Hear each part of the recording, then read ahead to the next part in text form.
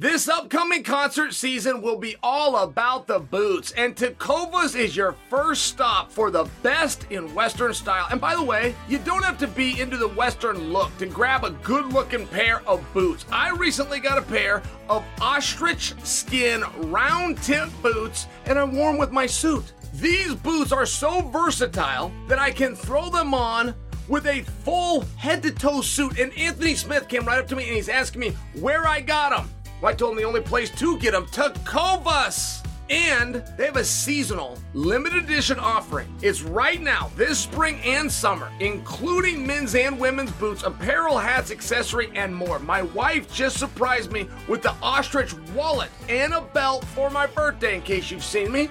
I feel like I look pretty sharp in it. I truly do. And Tecovas has first wear comfort with little to no break-in period. It's hard to find this level of comfort paired with this level of style. Plus, their direct-to-consumer pricing keeps value on your feet and money in your pocket. Stop by your local Tecovas store, have a complimentary beverage or two, and shop for new styles. The smell of fresh leather and a friendly staff are at your service.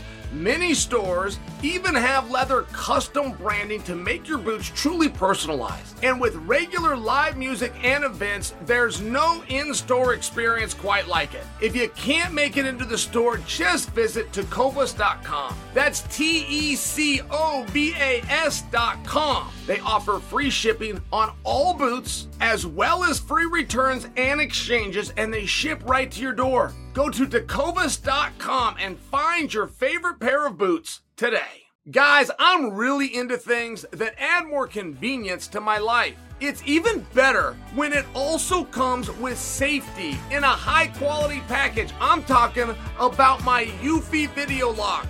I'm still loving this thing. I love this thing so much that I'd like to invest in the company. I am so impressed with this product that I'm willing to back it. And if anyone out there knows how I can do it, please reach out. You got to check it out for yourself. I'll probably do a quick social post, but for now, just search Eufy Video Lock. Do it online. It's a 3-in-1 smart lock, 2K camera with an audio and doorbell. It's easy to install. It has fingerprint recognition, so I don't even have to remember a code. I can control it all in an app, which again, the convenience is such a big plus for me. We are always on the go, and being able to monitor our home on the road is such a nice option. Not only that, I don't have to rush to the door if the doorbell rings. I can either open the door or ignore whoever's at the door by vetting them through the app. There is no monthly fees for security video storage. The battery is rechargeable, and each charge lasts about 4 months. This Eufy lock is fantastic, and I highly recommend it. Search Eufy Video Lock online. That's Eufy, E-U-F-Y Video Lock, or visit eufyofficial.com/video lock to see how you can gain complete control of your front door.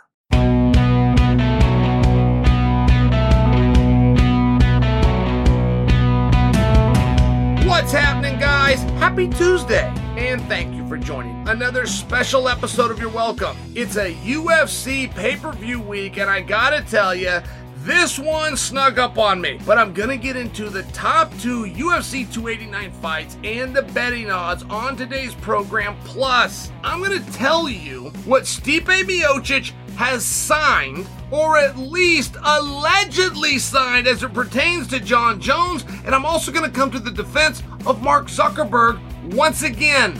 All of that coming up later. But I want to begin with what we saw over the weekend. Oh, Dana White was in rare form at the press conference over the weekend. Now, I stole those words from Bloody Elbow. Yes, I admit it. But he was in rare form. He was in this great mood. He was very open and talkative. The conversation of Conor and Chandler came up. And the truth will set you free. We all know that. But in the world of promotion, in the world of storytelling, right, you kind of go in some different directions. You're building interest. It's part of the job. And I felt as though Dana kind of just put the swords down as far as Conor and Chandler goes. And he goes, look, it is really hard to make fights when these guys are so financially successful. I changed his words. That's what he said, though, right? Exactly what he said without being verbatim. And that is the elephant in the room. I mean, that has been the secret within the business that never gets discussed from Jump Street of the narrative that fighters aren't paid enough. And you can never hang your hat on that. You could never come thinking you're going to win an argument. You could never come out and say, hey, to get a return on my investment, I have to have a guy multiple times. I can't do it one or two. I'm going to lose here, but I can make down the road. Like, this is our model and plan. And if I pay him too much, I can never get him there. Like, you're not going to win. You're not going to win an argument. However, on the other side of it, boom, you just got revealed. It's a really complicated thing. It really is. If you're doing business and you pay somebody an amount where now they don't come back, it's a really tough thing. How do you get Conor there? And see, I don't feel that Conor gets the credit that he deserves. And Conor's a bad guy, right? Conor's rough around the edges. And so the bad guys tend to stick together, right? But I try to not do it from that perspective. I just feel as though Conor, like many of the great magicians, is watch this hand so you don't see what this hand's doing. And I feel that people do miss the career. They miss some of what's actually happening hidden behind a performer who's bringing you entertainment. Like, can we all agree that what Dana said is very true, and we all knew it to be true? And not only do we all know it to be true, if we followed the golden rule of life, which is to put yourself in somebody's position, how would you act? It'd be pretty hard, wouldn't it? If you were a prize fighter and you were doing that and someone gave you X amount of money, it'd be pretty hard for you to come back and want to keep on prize fighting. And that's not new. Ariel Helwani loves to quote, and I think that Ariel actually says that Marvin Hagler said, it's hard to wake up in silk pajamas at 5 a.m. It's hard to wake up at 5 a.m. and go for a run when you're wearing silk pajamas. Sugar Ray Leonard is actually who said, I hear many people, maybe it wasn't Ariel, I hear many people quote that and assign it to Marvelous Marvin. That is Sugar Ray Leonard's quote. And there's a lot of truth to it. Oscar De La Hoya, even if he botched later in life and he felt, but in his career, boy, that was a competitor first. Golden Boy all the way back to Barcelona. He wouldn't even look his opponent in the eye. He was looking up to the heavens, to his mom.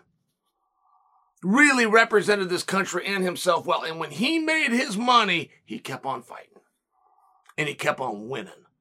And when he wasn't winning, they were gritty and they were hard and he was putting it out there. I mean, De La Hoya is as tough as they came.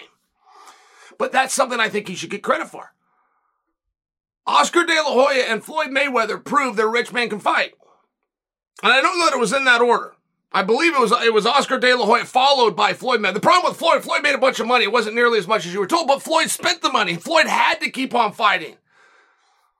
Oscar still had the money and still chose to fight, but I think that those guys should get credit for it. Conor McGregor, prior to fighting Jose Aldo, which ended in 13 seconds, and set a pay-per-view record. So what would have been before that? It was Chad Mendez, right? It was off the top of my head, but Conor won the interim championship, and then he fed in to Jose Aldo. So after the Conor McGregor, and do you guys remember that night? Gentleman comes out, I want to call him Eric Church, that's not who it was, I got the wrong name, but he sings Chad Mendez to the ring. This was one of the great nights of production in the history of the UFC, and they never went back to it. Maybe it was Eric Church. Who was it? Sings Chad Mendez as he walks through, but we're not told that. We don't know we're getting a concert. We don't know we're getting live.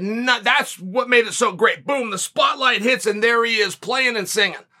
Sinead O'Connor. Remember that, guys? When Conor McGregor walks out, there's Sinead O'Connor, spotlight hits her. We were never told we were going to get that. And we weren't inundated and forced that down our throat. They played the same amount of time that they would have hit the CD track for. That was so great about it. But that night, just to put in perspective for you, when that fight was done, Conor McGregor took his family. And that was mom and dad, sister. Has he got a sister in there? But then his wife, mom and dad. So it was 5 of them. And he took them to a luxury car lot. I want to say it was BMW, but it was a luxury car lot. He said, pick out anything you want. And they did. And they all pulled out of there in brand new cars. Now, sure, I understand. There's frivolous and where you waste your money. That wasn't the point of my story. My point in telling you that was just that was documented. Conor brought us in on it. The dealership brought us in on it. I mean, the pictures and the Instagram and the whole bit. But this is the kind of cake that he was making back then. Just sharing for you. He had the kind of money before he ever started making money. Before he ever started making money, he had that kind of money. So he's got luxury vehicles for the whole family, right? He's already bought the house. He's got luxury for the whole family before he even fought Jose Aldo, which set a pay-per-view record, which set up him to go to New York against Eddie Alvarez. Do $17.1 million at the gate alone, the box office alone, another pay-per-view record. This is before he then goes into Floyd. For in all fairness, it was an embellished amount. It wasn't what you guys think, but it was a lot of money, right? I mean, do you understand? So Dana's point about it's hard to bring a guy in, that's really true. And when we think about that and then we just apply ourselves to it, that would be hard, right? We could agree. It don't really matter what you're doing. I mean, I said prize fighter, but would it make a difference? Guys, my father was a plumber. But if he got $1 million to go do a water service, I don't know that he was going to do that for 30 years. It's one of those interesting things, but Conor McGregor did. And he really did. I don't have in front of me how old Conor is. I always want to say he's 35, but somebody told me he's not that old. Okay, great. He's 33. I don't know that it makes a bit of difference. If you're a professional athlete into your mid-30s, you've put in your time. You can get to your 40s like I did, but you're going to need chemical enhancement. I'm saying for you in all fairness, Conor didn't cut his career short. He could walk away today. He didn't cut his career short. He made his money, but he kept on fighting all the way through. The same credit that we give De La Hoya, we have to apply to Conor. And that's without the Chandler fight. Whether he does Chandler or he doesn't do Chandler, he didn't cut his career short. He stayed in there and he put the full time in. He gave everybody the opportunity to take the shine. It's what you're supposed to do. You're supposed to get that torch and light it up as big as you can, but before you go, you hand it to somebody else. And I thought that it was a really fascinating point that Dana revealed it. Because we all knew it to be true, right? We all knew it, but to say it is another thing. And then to have those guys as hungry. And every compliment that I just gave Conor, and I understand there's more commas than zeros, but Michael Chandler doesn't ever have to fight again. Michael Chandler doesn't have to work again. And he hasn't needed to in a period of time. And by the way, that's a guy who's smart with his money. On top of everything else, that's a guy that still got his money. From his first fight when he was 24, I'm just sharing. It was a big reveal. But of something that we all knew. And when you do look at that, I think that you do have to credit Conor and what drove him, what motivated him different. Because the things that we like first, we don't like a mouthy guy. We don't like any of those things in front of a competitor. Competitor is number one. Sometimes we don't say it because that sounds dull. But in our hearts, we like a competitor. And when you look at Conor McGregor, particularly after what's now been revealed, and when you look back and you think of it in that perspective, that he had his money all the way back right after the Chad Mendes fight. But he's still been there this entire time. I'm very confident the story's not over. I'm very confident he doesn't just have Chandler left, by the way. I'm very confident you're going to get Conor 3 more times. But it's pretty impressive, isn't it? And it's pretty unique. And I don't think you could find anybody else in MMA to say the same about. And you'd have to look to De La Hoya and Mayweather. And in fairness, if you're in a combat sport, that's some pretty good company.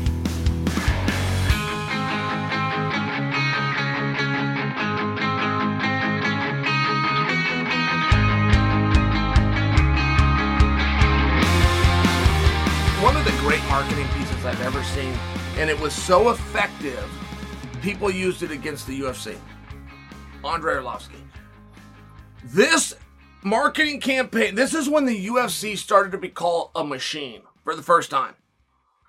And it was just a very interesting piece, psychologically speaking, because the year was 2005. And as well documented, the UFC was in the hole $40 million. And Lorenzo had made the decision, pull the plug, I'm out. He sat on that for a while. He made it full. He called back and said, hold on. A little bit more. So I only say that because in 2005, it was the same year that it almost all ended. It was the same year that we all band together, and it was such a struggle.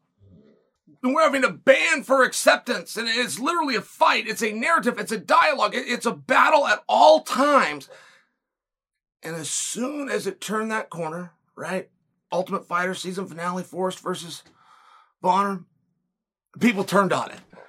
Our own people, and they started saying this, the machine of the UFC. Now, let me just explain to you what had happened in that time. If you were going to do a pay-per-view back then, and there was 6 events a year, 6 UFCs, there was 5 Pride Fighting Championship. Strike Force was not yet a name. Bellator was not yet a name. Elite XC that you might have heard was not yet a name. So you had 6 UFC events, and you had 5 Pride Fighting Championship events. You had something to watch almost every month. And that was a real treat. Before Pride came, it was just the UFC, and you had that 5 to 6 events a year. And it was a real challenge to find out when those events were. You could get it, and it was something called the internet that had it. But to get onto the internet, do you guys remember this? Remember that? Just to get on the internet? People didn't have it. They didn't have an internet in their pocket at all times. Believe it or not, there was a time when the internet didn't even exist, and then even when it did exist, it was pretty sparse.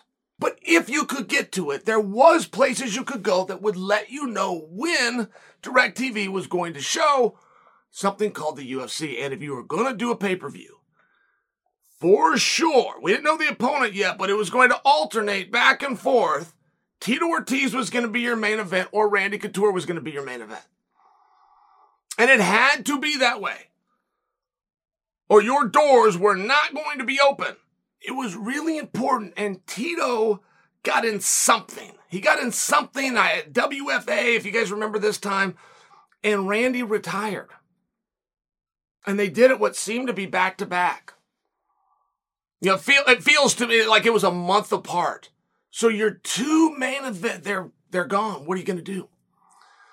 There was a guy, and he was a bit of a character. He was a bit mysterious.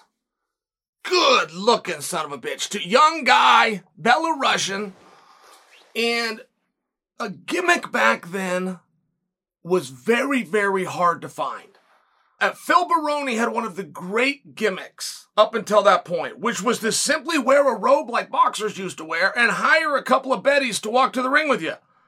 But it was huge. I mean, it was a huge, huge deal that Phil did that. It was a piece of entertainment. And I tell you that because what all Andre had is he had a mouthpiece that had fangs on it. That's it. But that was more than anybody else had. So he was good looking. He was mysterious. I've got to tell you, I would never bag on Andre. This is meant to really serve and compliment Andre. But at that time in 2005, he had an 8-4 record. So when Randy gone and Tito's gone, the UFC, who needed a character, you have to have a face. Right? Once you're a sport and you're proven, you can start to get away with some other things. The NFL, by example, I mean, the NBA, by example, you don't have to have that. Really important when you're first coming out. And put everything behind Andre. And he was nicknamed the Pitbull. So they had professional photos done. And he's in this suit, which he looked great in. And he's got pit bulls with him. They got collars on. He said, I remember this photo from 2005. He's at his Range Rover. Which somebody probably rented him for the shoot. He's in this fantastic suit, which somebody else bought him and had tailored for the shoot. He's got these pit bulls with him. He's calling himself the Pitbull. We didn't know anything else. A picture's worth 1,000 words. So these pictures circulate, and all of a sudden, he fills the void. I debuted in the UFC. Andre Arlovsky was the main event, fighting for a world championship versus Paul Buntello. And the place was sold out. Really hard to do. When Tito and Randy left, this was a blow. And I remember people started turning on the machine, oh, the marketing machine. Look at what they've done. Look how they built Andre. But that's true. It was that effective. And the people shifted and they gravitated. Andre was fun to watch. He had this footwork that for a heavyweight, it simply didn't exist. And I will tell you, Andre has had those difficult fights, those ones that cut your career short. Right? You get in there with Tim Sylvia, your life is likely to be different afterwards. It's going to change you. It's going to change you. And you get in there with Rico Rodriguez, which Andre had done before he was even champion, just by example. But those guys are going to change you. He fought them all. Andre fought them all. He fought them for 3 rounds. He fought them for 5 rounds. He fought them on short notice. He went over to Affliction and fought Fedor, who used to be Andre's training partner, or vice versa, I should say. Fedor was like the face of the gym, and Andre was this young face coming in. Andre actually left the gym because he knew he would always be in the shadow of Fedor, and the next thing you know, they're fighting each other. It was first a crazy purse. At that time, I think he got like 800,000, but it was numbers we had never even seen that in MMA. It's a really exciting thing. Now they're sold out arena. I'm just sharing with you. He had some really interesting memories. And he never turned to the braggadocious side. He was never cocky. He was never arrogant. He was never a trash talker. I think some of that might have helped him, and not necessarily to be brash. He could have been kind and calm, but I think he could have talked a little bit more. I think Andre's got a little bit of shyness to him, which probably surprises you. I've met him a couple of times, and I remember being excited to meet him. The first time I met him was backstage at an event, and Matt Lindland knew him. I was with Matt, and Matt and him are talking. I'm like, come on, Matt, introduce me, bring me into this. And Matt finally goes, oh, hey, Andre, you know Chael, don't you? I was like, hey, Chael, son, I'm a big fan. You know, it was one of these things. But he didn't say much back. Like, he didn't know. He didn't know that meeting him was a cool thing. He didn't know that he was looked at by the boys differently. He just kind of was this humble and shy guy. He fought over the weekend. He and I are the same age. And whether that means we're a year apart, he's a year older, he's a year younger, it's the same thing. If we went to high school, we'd have been in the hallways together at some point. And he's still out there competing. I think that's coming to an end. I think that light is dimming. But I would love to hear from him. And as I said, he's a quiet guy. People don't know a lot about him. Even when he did those photo shoots with the rented car and the beautiful suit and the dogs, I don't even know if those were his dogs. They may well have been his dogs, and he loves it. Not at all my point. My point is, that's how little we know about him. He got a mouthpiece that had fangs on it, and that was a gimmick before anyone else had one. And he went from undercard to main event, and he stayed there. He was very, very sought after. And I have to guess some of the rest. I have to guess he's a very pleasant guy. I have to guess that he's a pleasure to work with. I have to guess that he's organized, that he answers his phone. I have to guess there's only certain ways that you can stick around in an organization like this. I mean, people have got to like you. And people must like Andre Arlovski. And I thought for a period of time that he was an athlete, not a fighter. And I think it's very important that you know which one you are, that you can identify. Am I athletic? Am I going to do this on grit? But with Andre, it seems like it's changed. I mean, that footwork and that speed and the way he would move around, but he's in there at 46 years old. He's training for these guys. He's fighting these guys, taking on absolutely anybody. Keeping his mouth shut, I don't know if that's a great idea, but he's got me curious. I would like to know more about who he is. And at a minimum, I think we can all as a community share in the idea of just saying, Andre, great job.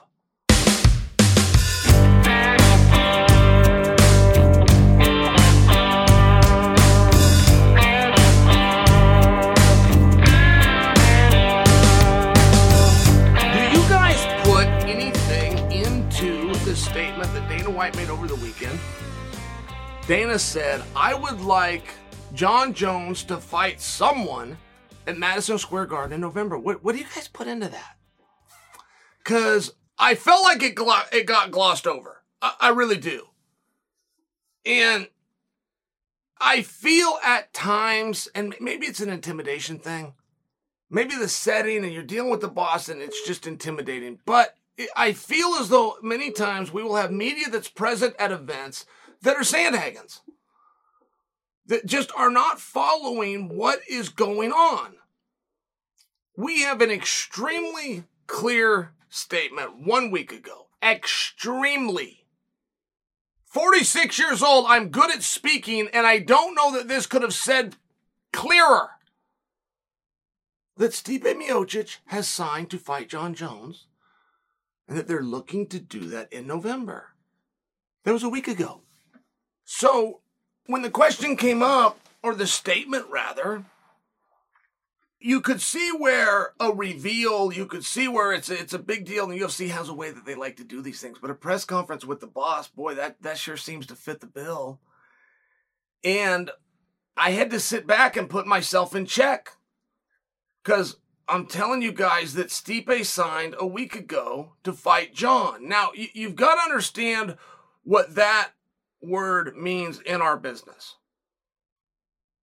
If you're on the telephone or your manager's on a telephone and two sides agree, you signed. And that is not what a signing is. That's a vernacular that we use. If you get a text message and your side agreed with this side, you've signed.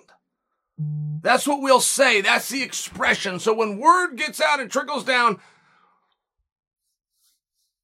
it doesn't have to be exact. And I'm the same guy that came and told you they were signed and they were going to fight on December 10th. Now, I told you that because I got it from the greatest source out there, Ariel Helwani. So then comes around March 4th, and it's rumored that they're going to fight. But when March 4th comes and goes, now, for sure, they're going to fight in July, International Fight Week, to the point that there was even UFC artwork and graphics. Not only did the two fighters agree publicly on social media, but Stipe's side tweeted out artwork and graphics by the UFC for the fight. You know, Stipe could have a friend that does Photoshop and he put it together. We see these things all the time. That seems very out of hand for Stipe.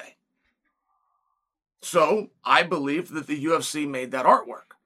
But then we get informed that the fight is not going to happen. So, my only point is, here I am telling you that they're signing, they're going to go fight in November. Man, I've told you this 3 other times, and I had it on the greatest authority that you could.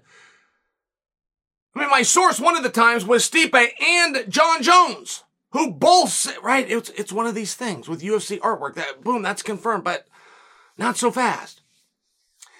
And moreover, I mean, right, when that fight happens, that fight doesn't happen. Okay. I think that Jon Jones is very likely to fight Sergey Pavlich on August 28th, but we'll do that conversation another day. So now it's said that he's going to fight at Madison Square Garden, or at least they'd like him to. And that directly ties in to Conor McGregor and Chandler. Like, you can't turn anywhere without seeing that one.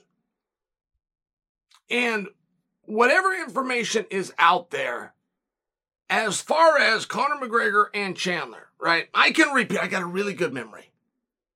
You guys could go to Google or you could come to Chandler. I'm really good at just recalling things that I've heard before. But we were told 2 weeks ago that there was going to be a big announcement and there was going to be big shows in November and December. And when that information was given, that was directly tying into what card is McGregor going on and what one is Jones-Stipe going on. And it would appear when you talk about, I want to see Jon and I want to see him fight and I want him in November and I want him at the Garden, that, okay, great. For sure, though, Conor's not going there. So if Conor's not going there, it's going to be a big show in December and November. That would mean that Conor's going in December, allegedly, but he hasn't entered the pool. And per USADA, they're going to get in the way of him fighting. I just feel like that would have been really good backup questions. I think that it's an interesting thing. I don't seem to have the ability to tell you what Stipe is getting ready to do. I believed that he signed a week ago, but signed is a looser vernacular in our industry than it is most other places. I am very confident when I tell you, if that match doesn't get done in November, that match is not going to be looked at again. And you'll be able to insert Sergey Pavlich, which is going to be colossal. Right? It's going to be a very interesting thing. Particularly the way that it could get made. And I'm just wondering what you guys think about it, right? It was a simple statement by Dana, but it was in conjunction with the quote that I just gave you, like to have Jon Jones fighting somebody. It only came 3 minutes after Jon Jones versus Tyson Fury was discussed. And, if there was any boxer that was going to come over to MMA, it would be Tyson Fury. And I invited Tyson to come on the show today, and I thought I was going to have him as a guest. I don't do a lot of guests. But I got word. I got word from Tyson. And the opinion that I'm getting out of England from one remove from Tyson is, hey, that's not what we meant.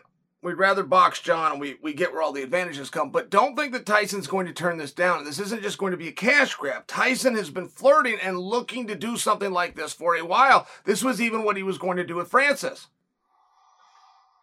And even if it was stand-up and pugilism, but they were going to clinch or they were going to grab each other here, they were going to do it with the little gloves. Like Tyson and Francis were getting ready to make up a game. They were going to do something different. And so the person I'm talking to is saying, hey, grappling and MMA like this isn't fully what Tyson was going to do. But there is a way to do this. And so the answer wasn't just flat no. And by the way, how much are you going to pay me is the same as no. When a guy says how much you're going to pay or you got to pay me, the answer is no.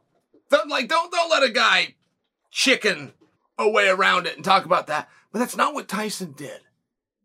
What they did tell me was that there could be a conversation with a modification of the rules.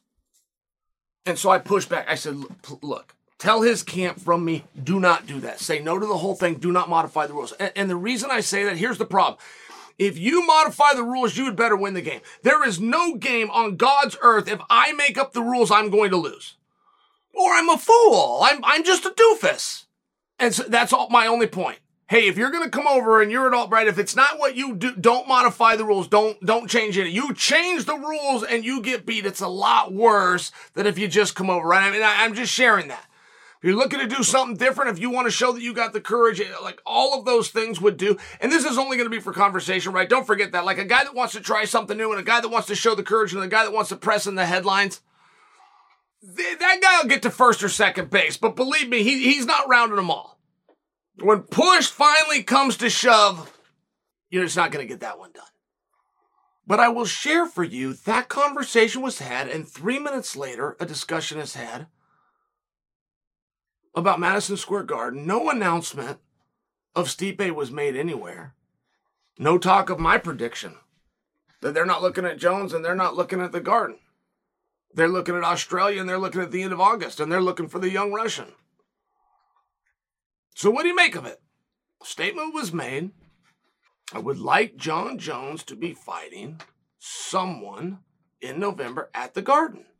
But that is a synonymous term for saying Conor McGregor isn't fighting Chandler in November.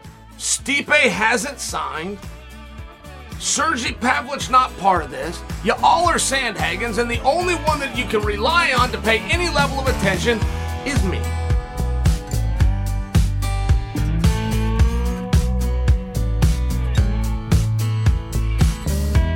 UFC 289 is sure to pack a punch. Guys, download the DraftKings Sportsbook app. Use the promo code CHAEL. Here's the deal. All new customers, you can make a $5 UFC 289 bet and score $200 in bonus bets instantly. Use code CHAEL only at DraftKings Sportsbook. Gambling problem? Call 1-800-GAMBLER in Massachusetts. Call 800-327-5050 or visit gamblinghelplinema.org in New York. Call 877-8-HOPENY or text HOPENY to number 467-369. In Kansas, call 1-800-522-4700. On behalf of Boot Hill Casino and Resort Kansas. In West Virginia, gambling problem? Call 1-800-GAMBLER or visit www.1800gambler.net. All games regulated by the West Virginia Lottery. Please play responsibly. In partnership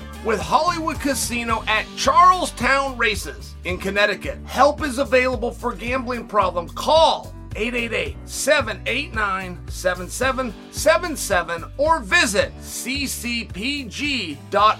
21 and older in most eligible states, but age varies by jurisdiction. See DraftKings.com/sportsbook for details and state-specific responsible gambling resources. Bonus bets expire 7 days after issuance. Eligibility and deposit restrictions apply. Terms at sportsbook.draftkings.com/MMA terms.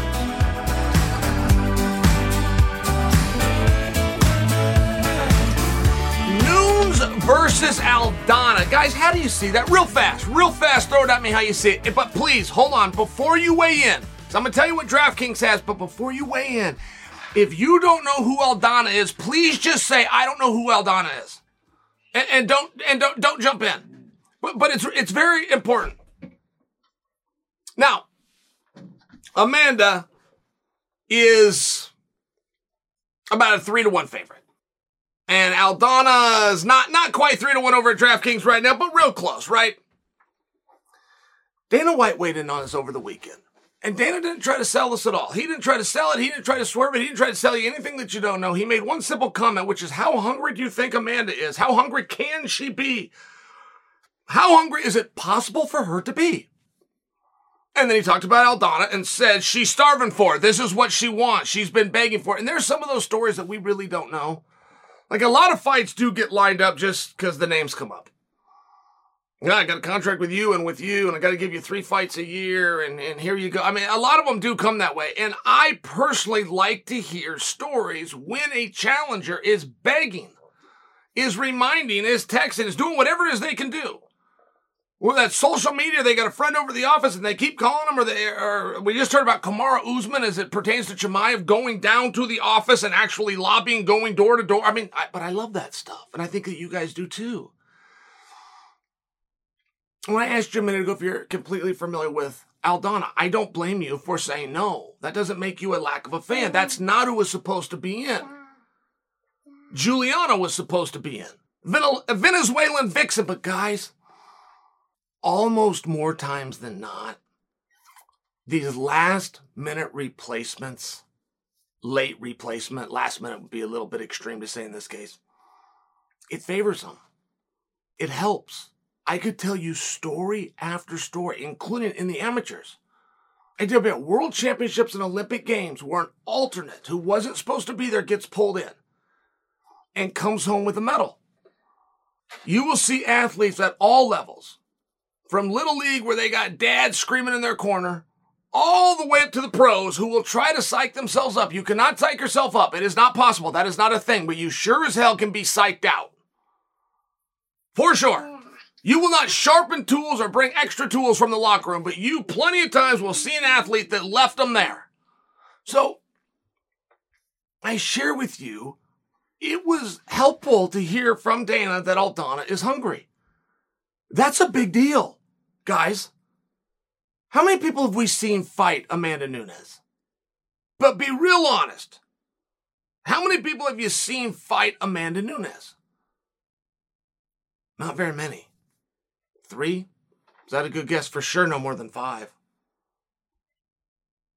Night after night after night, it has been, okay, I got to sign this. Let me get in there. Let me get out in one piece. There's not a fight. There's not a try. There's not my skills versus your skills until one of us is left. There's not. 3 times you've seen that, maybe up to 5. The other people were just looking for a place to fall. It's very interesting if Aldana isn't scared. One thing that I've been impressed with Aldana is her boxing. And there was an article linked to DraftKings, and the author of the article made a big point about the reach, the length, and the grappling of Aldana. I don't disagree. I'm more impressed with her boxing. I am. I'm more impressed with her boxing. Boom, boom. Everything is straight. There's old expressions that you'll hear when it comes to striking, but they're true. For example, speed, power thrills, but speed kills. That's a Jamie Huey almost every single day. Coach Huey will say that in boxing practice. But it's true. Wow, wham, that speed, and she is straight down the middle, right? If you got a long reach, and she does, but if you have a long reach and you don't know how to use it, which represents almost every fighter ever, you could give Anderson Silva, you could give John Jones. In MMA, you could give Dan Hooker. You would almost have to, after those three, go back to Thomas the Hitman Hearns to find somebody with a reach advantage, but they knew how to use their reach. It is extremely uncommon, but Aldana does, and it is straight. And when there's a one coming, there's a two coming right behind it. Everything's in combination. And I say that because I'll be very curious, right? DraftKings says she's a 3-1 dog. That sounds right to me. That line sounds very appropriate to me, but I will share with you, we're going to know in the first round if she has a chance. And if she can come out and use those ones and twos, it's a big deal, right? If she will just go out and mix it up. Very few will, particularly ones that think that they have a grappling advantage. They're going to go out and grapple. And like that was the thing. You'll get a full analysis from some lazy guy that used to watch back in the 90s. That was true. If you had a better grappler than a striker, that was true. You could go out and take him down. That hasn't happened since 1999. It does not work that way. It could be a black belt versus a purple belt. It would not make a bit of difference. I'm just sharing with you with an MMA. How are you going to get a hold of him? How are you going to get him down? When you have people that are scared of Amanda, and for good reason, right? She hits awfully hard. But when you have people that are scared of Amanda and they won't get in the range, that's the problem. That was the benefit that, say, Anderson Silva. It was a real benefit that Anderson had. For so many years, as guys would stand in that range, they were so scared if they get touched, they were going to get knocked out, right? It was just one of these spots where when I look at Aldana, I appreciate the author. I really do. 3-1 does sound right to me. I mean, in all fairness, I'm not telling you like this is a great line. This is a very standard line. I will just share with you upsets do have some things that are in common. And the athlete that gets upset 100% of the time, regardless of the competition, finds themselves in a contest that's harder than they thought it was going to be. And that's one of the benefits that oftentimes a late replacement gets. And it's real simple math if you're Amanda. I'm using Amanda by example, right? Amanda's a very special athlete that perhaps some of these things don't pertain to, but hear me out anyway. If you're Amanda and you're prepared to beat the number one contender, you're prepared to beat the world champion or at least the former world champion. That's what you're prepared to do, and you're confident that you're going to do it. Well, if they brought in number 3, that's just a simple deduction. I was ready to beat number 1. Of course I'll beat number 3. I was getting ready to stop number 1. Of course I'll dispose of number 3, right? And it's not always a conscious thing. Sometimes it's your subconscious working, or the way that your coaches or your training partners will act. It's your training partners thinking they're building your confidence. Oh, Donna, she's not very good. Like, that's a thing that training partners will do, and it doesn't help. It does never help somebody to downplay the opponent as much as to be straightforward and say, here's what the strength is, here's what the weakness, here's the change within the strategy. So it was interesting when Dana brought that up. It was very interesting that he brought up how hungry is Amanda, because I've had to wonder that same thing, guys. I was in a conversation with Bamba over the week in Text Exchange, and we were actually discussing Chris Cyborg. But I was telling Bamba how impressed I have been with Chris Cyborg's ability to stay so hungry and stay in the gym and stay so sharp after all the wonderful experiences and records and championships that she's had. Chris Cyborg strikes me as just as hungry, just as big of a fan, that little girl with a big dream, as she was 15 years ago. And I don't see signs of Amanda being any different. So I'm willing to concede to Dana's point. I thought it was interesting news. I'd love to hear a little bit more about it. I'm willing to concede that I do expect that Aldana is hungry. I would be surprised to learn that Amanda is taking her eye off the ball. I think that loss to Juliana, that surprise, that upset that had the element, had the ingredient of a fight being harder than you thought it was going to be, I think it was a reminder. I don't think it was that long ago. I think it's helpful. I think it's something that she still got with her. DraftKings having it 3-1. You want to know if that's a good line? To me, it sounds right.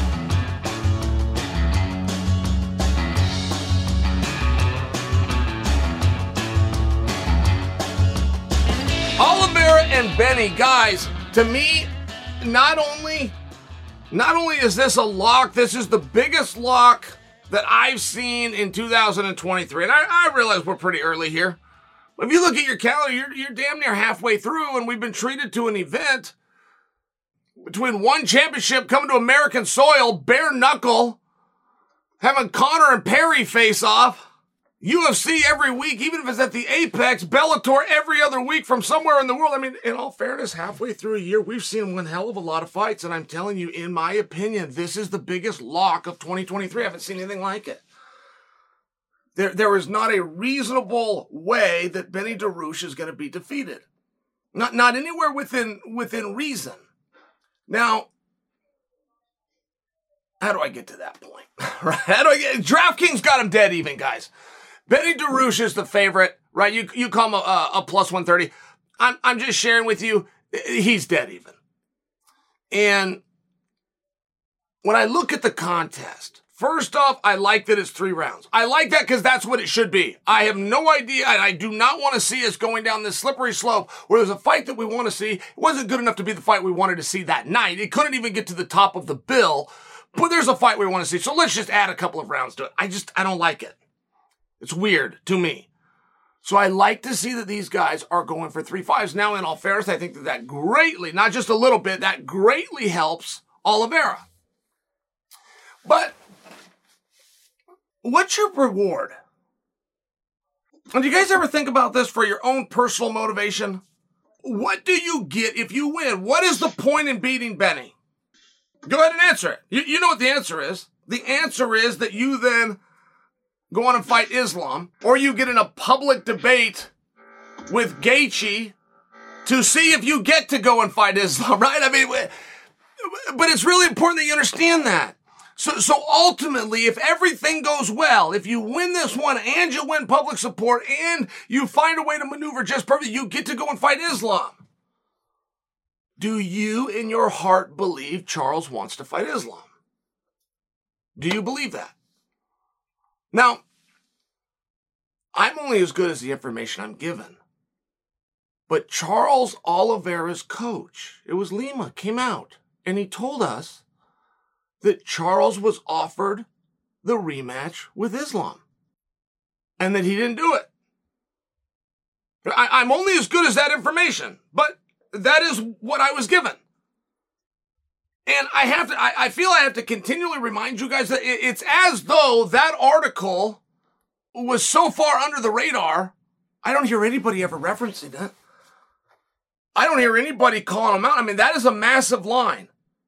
Volkanovski and Islam have a face-to-face, organically and natural, and you go in the back, you're going to rewind all of that. You're going to take all of that back, and you're going to put Charles in a rematch in Perth? What? That's tough for me to believe. It's really tough for me to believe. Putting Charles and Islam in Perth, it doesn't add up. I understood the bringing Volkanovski in since it's Australia, so it was a tough story for me to believe. But that's the quote. That's what was said. And nobody's questioned it, and nobody's challenged it, and nobody's denied it on any side of this thing, so I am going to accept it as true. In fact, Coach Lima went even further. He said not only did they turn down the offer, he said they wanted to exhale. Right? It'd been quite a whirlwind. And that's fair. Charles had been through quite a bit. I mean, he loses his world championship to a scale. He wins the fight and dominates. There was a lot of things that Charles went through. They wanted to exhale. It made sense. But now, to get the exact same thing that allegedly you could have already had, you got to go through Benny Dariush who is very clearly the number one contender. I forgot how many Benny's won. I know he's won 7 in a row. There's a part of me that's saying it's 8 in a row and we're going for 9. I have a hard time thinking anybody won 8 straight and didn't get a title fight, but that might have happened. He might be the one guy. And then you got to take a good look at that. Okay, do you want to fight Benny? Because where I'm sitting, no, not that bad. And when I come out and I'm making claims, Charles doesn't want to fight Islam, guys, you got to understand, I've never spoke to the man. I'm giving you my sources and I'm sharing with you where I'm getting these opinions. I read the interview by his coach saying they were offered it and they declined. Now he's got to go the hard way, which is through a guy that's got to be on one of the longest winning streaks in the company, any weight class, okay? Which, by the way, happens to be a fight that he turned down over here. This fight was supposed to happen over here. I want to say it was in March that this was supposed to happen. Charles' side delayed it, and now here we are. I'm just not seeing it. So now you got to go and you got to fight a guy that you don't want to fight. It would appear from Chael's seat. I don't know what was going on in March. I know they were supposed to fight and they didn't fight. You've now got to go fight a guy that you publicly said, I don't want to fight. And if you beat him, you get to go fight a guy who your coach publicly said you don't want to fight. And that's just the mental approach. I mean, this fight, right? The clock is ticking down. I've told you guys for 3 weeks, I'm not sold this fight's going to happen. But we are ticking down and it's getting closer. So now you run into, okay, well, can you beat the scale? Are you right? I mean, there's a number of things going into the match, and I haven't even gotten into the X's and O's. I haven't even gotten into the fact that Benny is a better wrestler, he's a better jiu-jitsu player, he's better conditioned, and he's a much better striker. I haven't even touched on any of those things. And DraftKings basically got him at even money, right? It's a plus 120 and a minus 120. And I think I might have told you a plus for Oliveira earlier, and I meant a minus. I don't think you have to correct me, because for my lingo, that's even money. And in this sport, that's as close as you're going to get. John Anik, who can speak gambling better than the guy that created the word odds, will agree with me that when you got a negative 120 and a plus 130, you're talking about even money. And I would just ask you, where's he going to beat him? Right? Where's he going to beat him? And my evidence isn't foolproof. We should have had media leading into Volkanovski's fight with Islam. We should have had media that was asking Charles's team, asking Dana, asking Islam. They should have jumped on Lima's statement that they were planning to cut Volkanovski out. That's a hard one for me to believe, particularly since the city was already picked, which was Perth. It was hard for me to believe. Lima has never. You guys know Lima? This dude is straight. This is a great person. So is Charles, for that matter. These are great guys.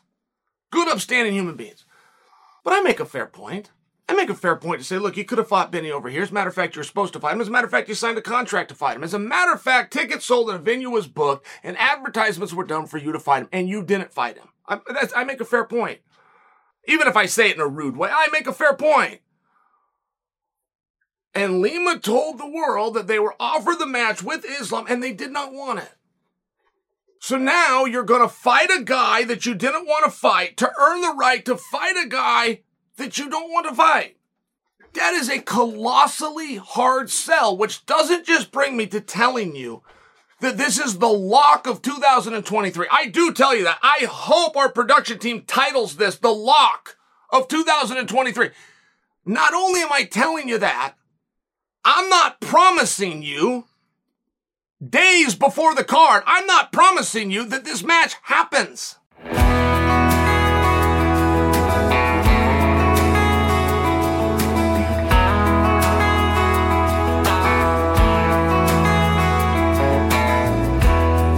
I love that Mark Zuckerberg is denying losing consciousness in his grappling match. I love everything about this. And I hope that you guys are seeing it. I am so strongly on Zuck's side for a number of reasons, but I am so strongly on his side. But I have to contain myself. See, I have to get, because I'm not sure that the referee's done anything wrong. I'm not sure that anybody's done anything wrong, but I want them to have. I want to defend Zuckerberg, and I want the referee. Because, guys, I'm Catholic, okay?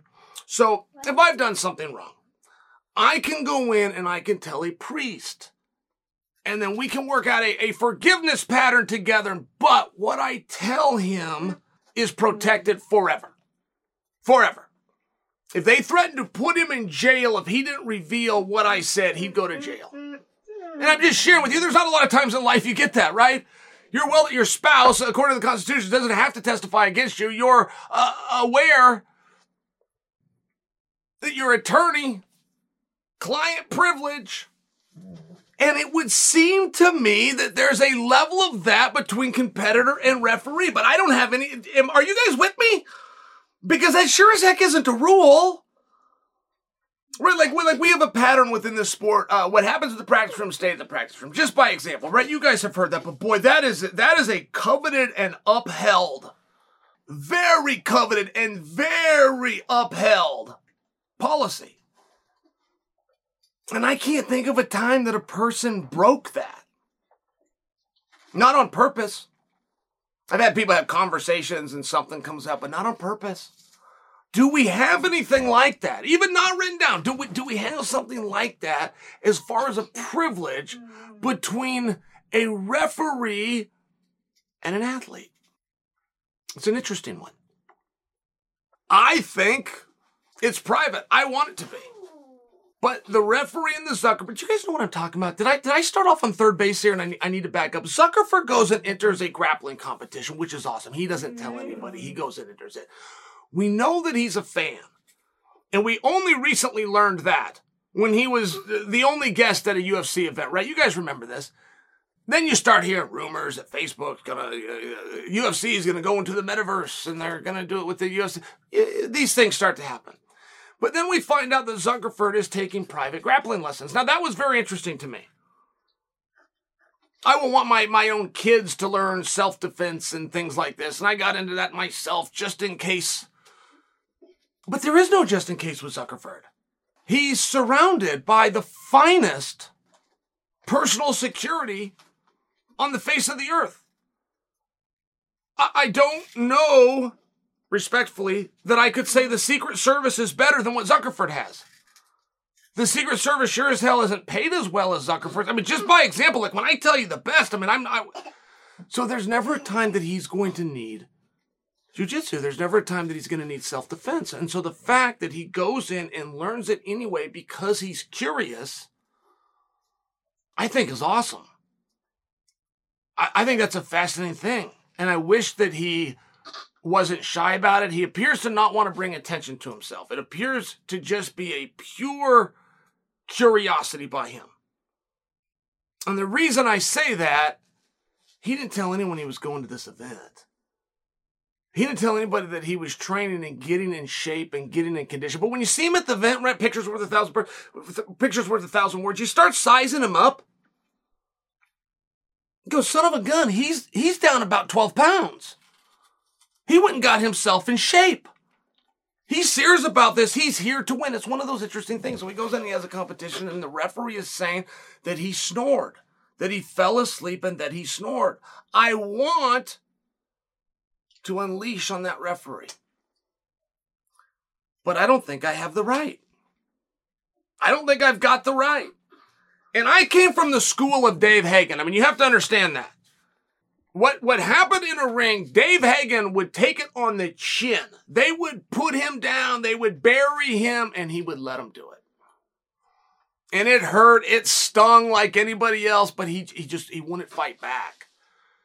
He believed that this was a coveted thing. This is between them. If the fighter's going to come out of the ring and he has a story to tell for marketing reasons or ego reasons, Dave Hagen would let him go do it. So it's a peculiar spot because now Meta has put out a statement that Zuckerberg did not fall asleep, and it's a big deal. Believe me, it is a colossally big deal, particularly in your first competition. If it didn't go the way that you wanted, right? This is one-on-one. This is mano-a-mano. This is as tough as it gets. This is as personal as it gets. People tell you sport shouldn't be personal. Well, goddamn it, it is. And when you go out there in that situation and it doesn't go the way that you want, that's bad enough. If somebody tries to add to that and say that you were all the way unconscious, I mean, first off, they did that to try to embarrass Zuckerberg. I've got to tell you that, and that pisses me off right there, because if Zuckerberg hung in there and didn't tap, he wanted it so bad that he went to sleep. We've always in this sport given a credit to guys like that. We've made fun of guys that don't do that. We've made fun of guys who have been put in chokes and tapped as opposed to going to sleep. So if he actually had the balls to do it on his first time out, he's handing bravado back. He's handing bravado back and saying, no, I wasn't that courageous, or I wasn't that foolish, or I wasn't that inexperienced. I knew where I was, I knew I was beat, and I signaled to the referee. That is a very believable story. But before I can unleash on the referee, right? Snore doesn't necessarily mean asleep. It doesn't. It can mean different things. Like Dominic Cruz uses a vernacular that you won't always know. Do you hear people saying in the sport of MMA, he'll get slept? Well, if he goes out and stands with him, if he runs to that right hand, he's going to get slept. Dominic Cruz brought that vernacular to our sport. I did a show. I had no idea what he was saying. What are you saying? Why do you keep saying slept? Do you mean swept? He's going to get he's going to get swept? Oh, he's going to get, then he said sleep. Oh, he'll sleep him. Huh? I didn't know what he meant. And now, I mean, people use it all the time. It means you get knocked out. You're sleeping, right? You understand it. So I don't know that the referee really meant, I don't know. I don't know that. And I also don't know that this is privileged information.